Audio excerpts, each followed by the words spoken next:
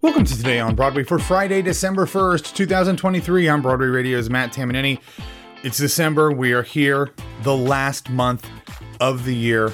So much going on this month. Between the holidays, a bunch of things opening up on Broadway. Should be a really, really thrilling month. I'm here with you solo today. Grace and I's schedule were a little all over the place, and it really wasn't a huge day in terms of theater news. So what I'm going to do is I'm going to run through what we did have. And then after that, I have an interview with Liz Richardson, who is bringing her show Unconfined to 59 East 59th starting on December 6th. The show is called Unconfined. It is a one-person show in which she plays three different people, all real-life people that she interviewed that had connections to a man who spent 18 years on death row. And while, as we talk about in the conversation, normally when you hear setups like that, we're talking about somebody who was wrongfully convicted and sent to prison for a crime that they did not commit. That is not the case here. Instead, Unconfined asked the question about how much someone can be rehabilitated, how much somebody who has done monstrous things can change and can grow and can be a better person, and whether or not that is actually possible. So it was a great conversation. Of course, we will also have information in the show notes on how you can see Unconfined starting next week. But first, let's get into the news. And the big thing yesterday is that the Tony Awards Administration Committee met for the first time to determine eligibility for the first 10 shows that have opened in the 2023-2024 Broadway season. As a reminder, they give us information on anything that has changed from opening night listings and how everything is credited. So if they don't mention anything in terms of acting, anybody above the title is considered in the lead category. Anybody below the title is considered featured. The 10 shows that were discussed are Grey House, Once Upon a One More Time, Here Lies Love, The Cottage, Back to the Future, The Shark is Broken, Pearly Victorious, Jaja's African Hair Braiding, Merrily We Roll Along, and Gutenberg. I will run through the major ones here.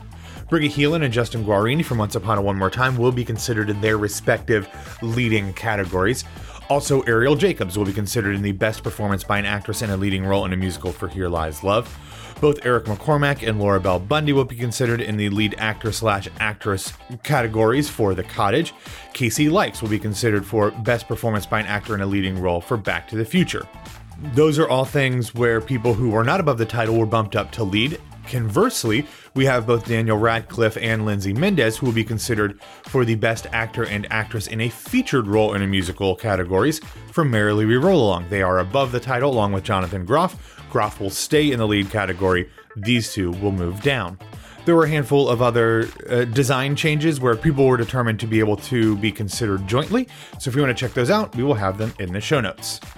Next up, we've recently been talking about the new dance musical Illinois, which will feature the music by Sufjan Stevens and will feature a book by Justin Peck, who also directs and choreographs, along with Pulitzer Prize-winning playwright Jackie Siblis Drury. That show will begin performances in January at the Chicago Shakespeare Theater before coming to Park Avenue Armory in March. Well, yesterday they announced the complete cast.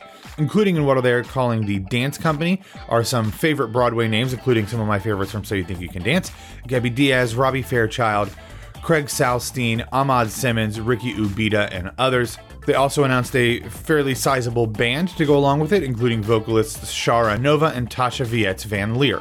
This production is set around a campfire as dancers, singers, and a live band lead audiences on an epic journey. As we've talked about before, the Illinois concept album from Sufjan Stevens that this is based on includes everything from looking at the people of Illinois, the landscapes, the history, as well as UFOs, zombies, and predatory wasps.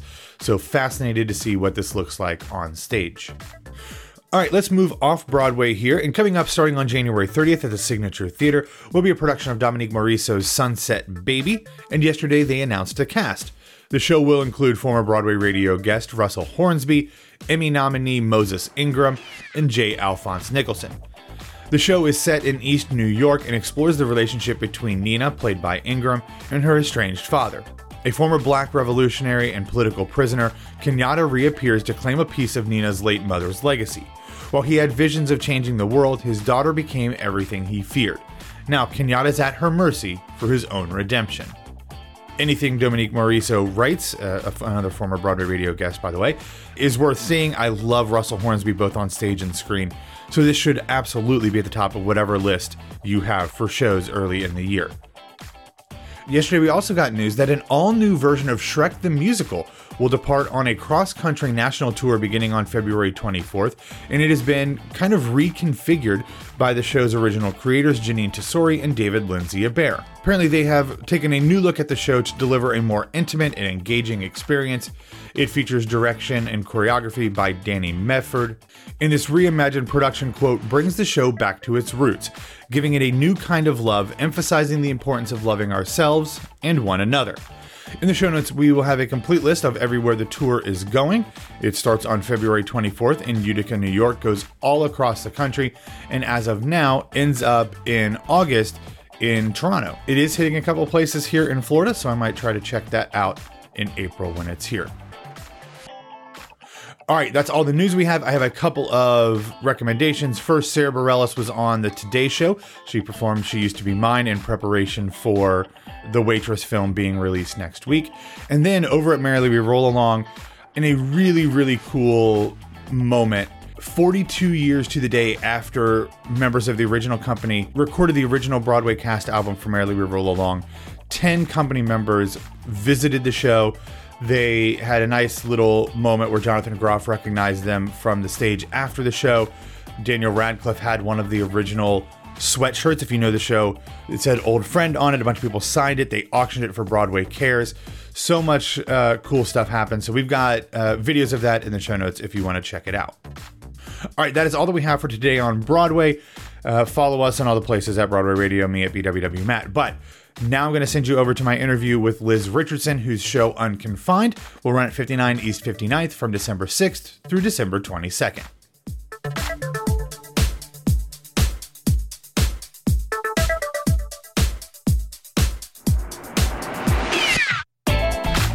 All right, Liz, we are just a little bit about a week away from the first performance of Unconfined at 59 East 59th.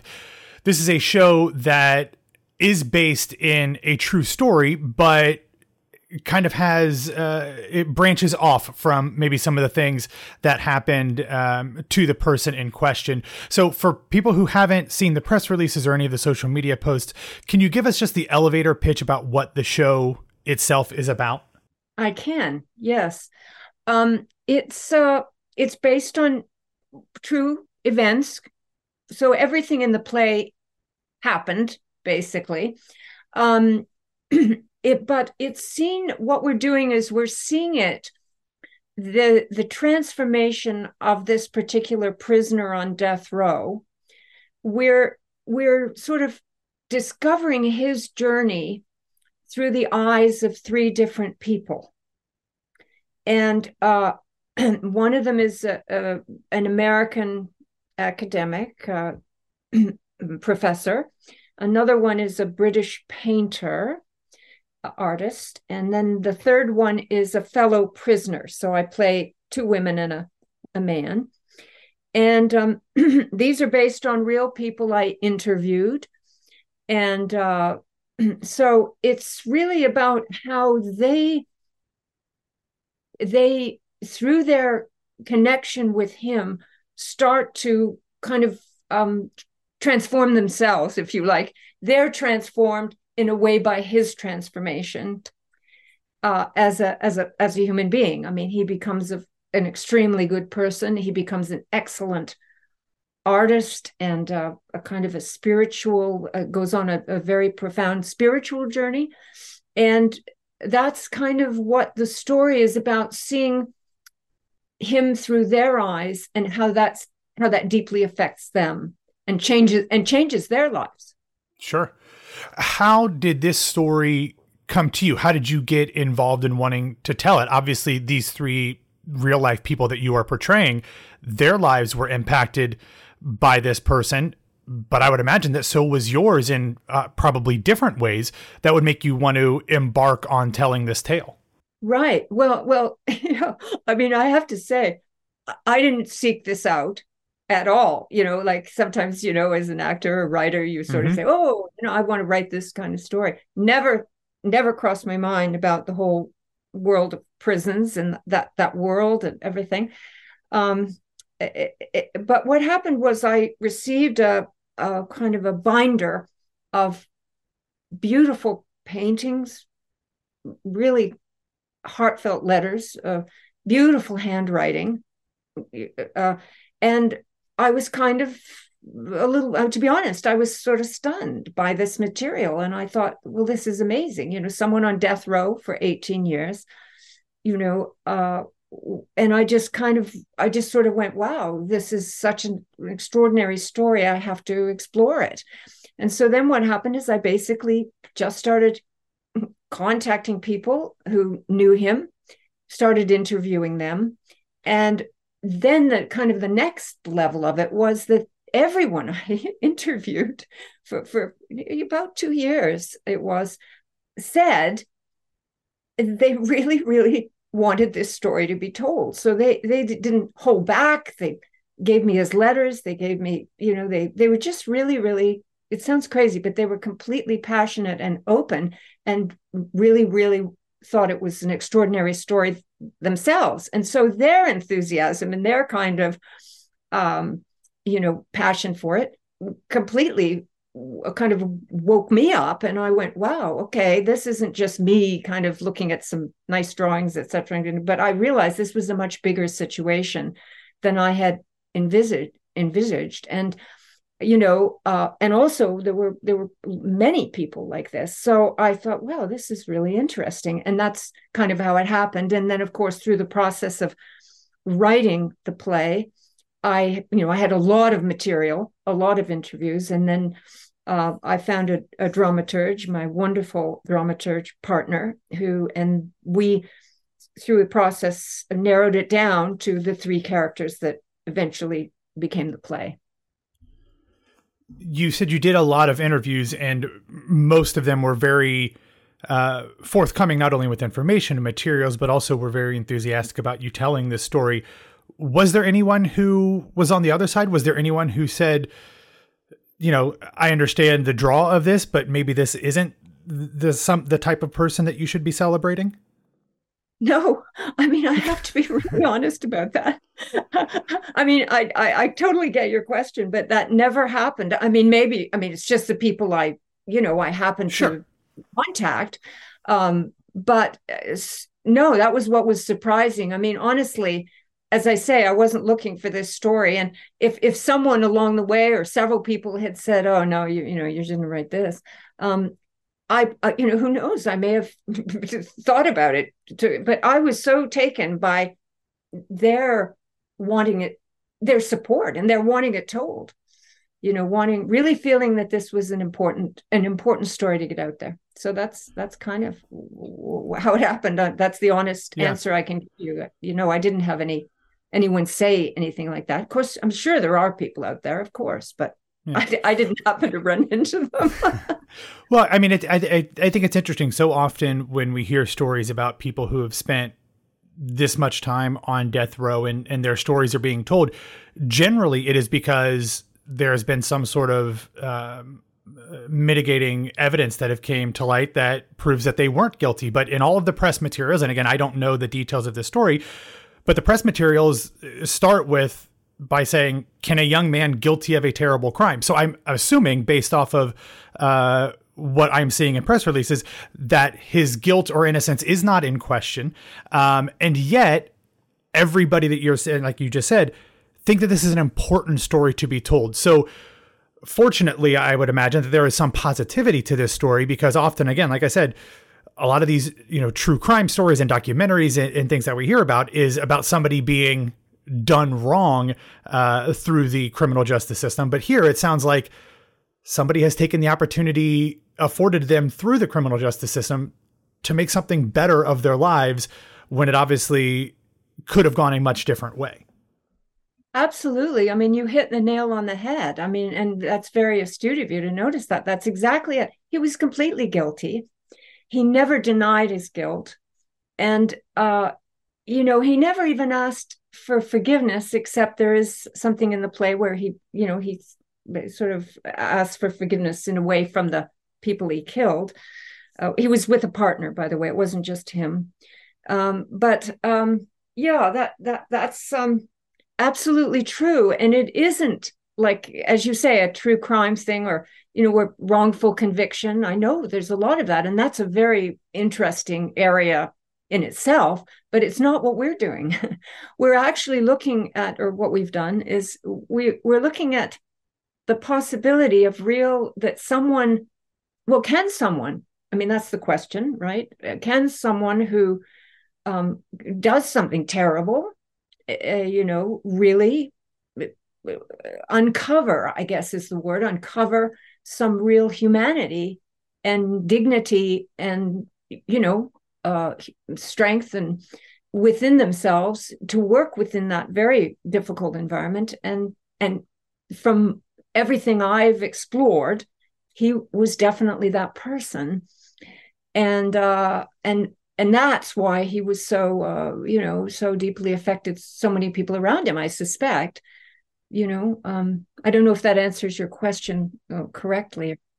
Yeah, absolutely. I mean, I think to me, listening to you describe what unfolds in the story is there's two ways that this kind of hits me. One is that it puts into a little bit better context who these people are who are incarcerated for whatever reasons. And it kind of reminds us of their humanity and the possibility that there is still a chance for evolution and for growth for even the people who are essentially cast aside by society. But then on the other side, I would imagine that the vast majority of people who come to see this show are never going to be on death row, hopefully, knock on wood, in their case. But yeah, of course. But you ask about the question of whether the people in the most dire of situations who have done something monstrous can find redemption. And I would imagine that part of the impact of this story is people thinking of themselves or in their own lives, obviously to a potentially much lesser degree, if they can forgive other people or if they can forgive themselves for things that might be holding them back from kind of realizing that people change and people grow and life goes on and there are opportunities to better yourself. And hopefully other people maybe that you have written off have done so as well. Exactly. Well, that's a key theme in the play, is that we have a lot of preconceptions about people. And each of these characters goes through their own journey starting with preconceptions. I mean, who is this guy?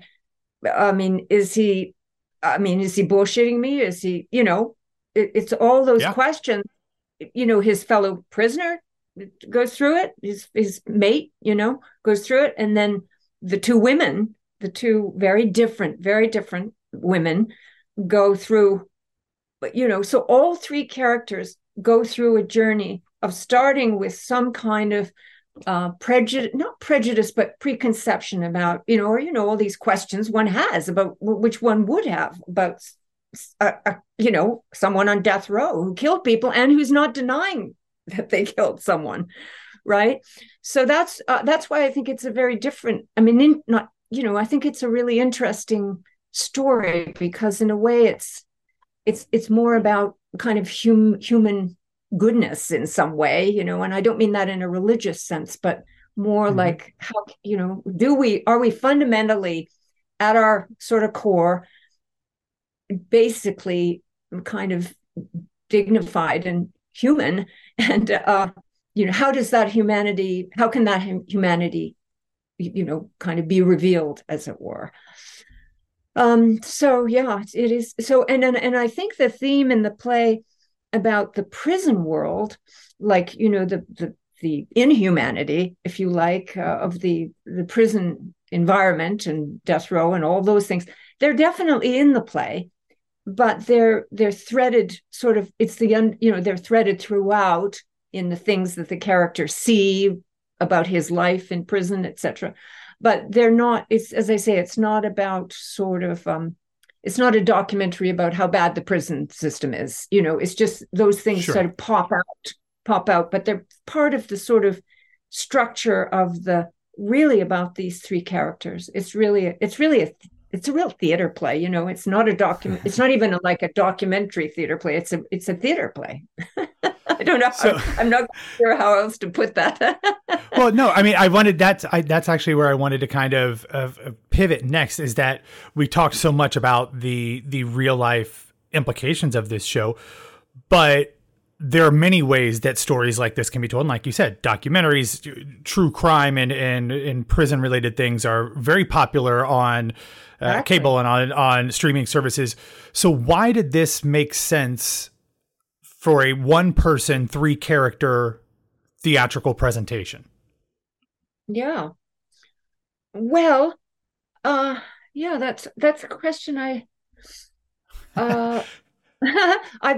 been asked that before in different ways, but I sort of say, why not? I mean, in a way, I got to know these people very well, kind of deeply. The characters I interviewed, the people that I interviewed and that eventually I started to write about. And I'm an actress, and so it just sort of happened that way. And it's a simple show. It's not that it couldn't be done. If I'm answering the question, could it be done with 3 people or something? Of course it could.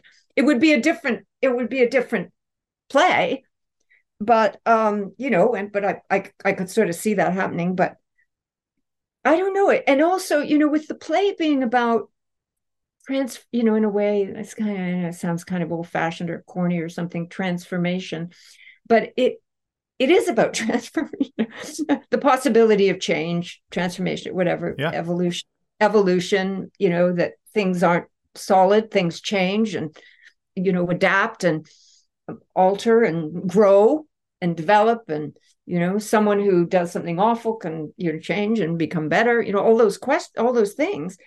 So why not have an actor shift and do all those things? You know what I mean? In a way, that's sort of what's happening in the play.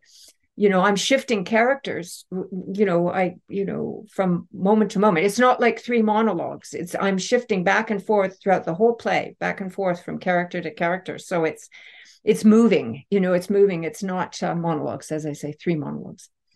Yeah.